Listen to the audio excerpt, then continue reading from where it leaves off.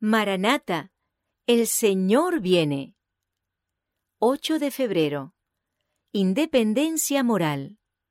Por lo cual, salid de en medio de ellos, y apartaos, dice el Señor, y no toquéis lo inmundo. Y yo os recibiré, y seré para vosotros por Padre, y vosotros me seréis hijos e hijas, dice el Señor Todopoderoso. Segunda de Corintios capítulo 6, versos 17 y 18. Muchos hay hoy día que tienen un velo sobre su rostro.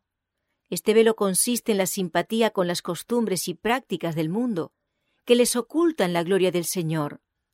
Dios quiere que mantengamos nuestros ojos fijos en Él, para que perdamos de vista las cosas de este mundo. A medida que se va introduciendo la verdad en la vida práctica, la norma de ser elevada de más en más para ponerse a la altura de las demandas de la Biblia.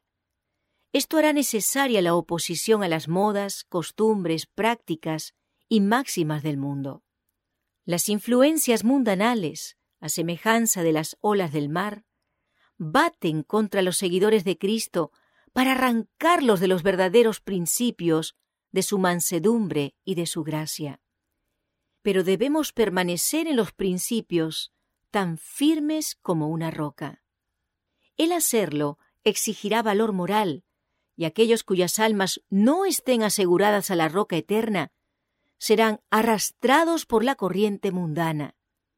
Podremos quedar firmes solamente si nuestra vida está escondida con Cristo en Dios. La independencia moral está en su sitio cuando se opone al mundo.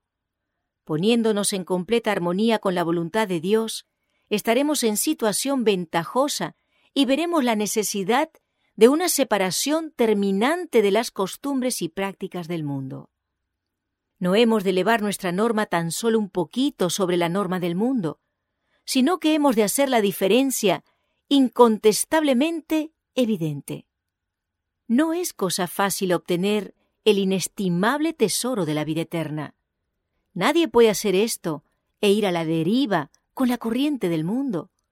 Ha de salir del mundo, separarse de él y no tocar lo inmundo. Nadie puede proceder como un mundano sin ser arrastrado por la corriente del mundo. Nadie hará progreso alguno en sentido ascendente sin esfuerzo perseverante. El que quiere vencer tiene que afirmarse en Cristo. No ha de mirar atrás, sino mantener la vista siempre en alto, obteniendo una gracia tras otra. La vigilancia individual es el precio de la seguridad. El fin de todas las cosas está cerca. Se necesitan ahora hombres y mujeres armados y equipados para luchar en favor de Dios.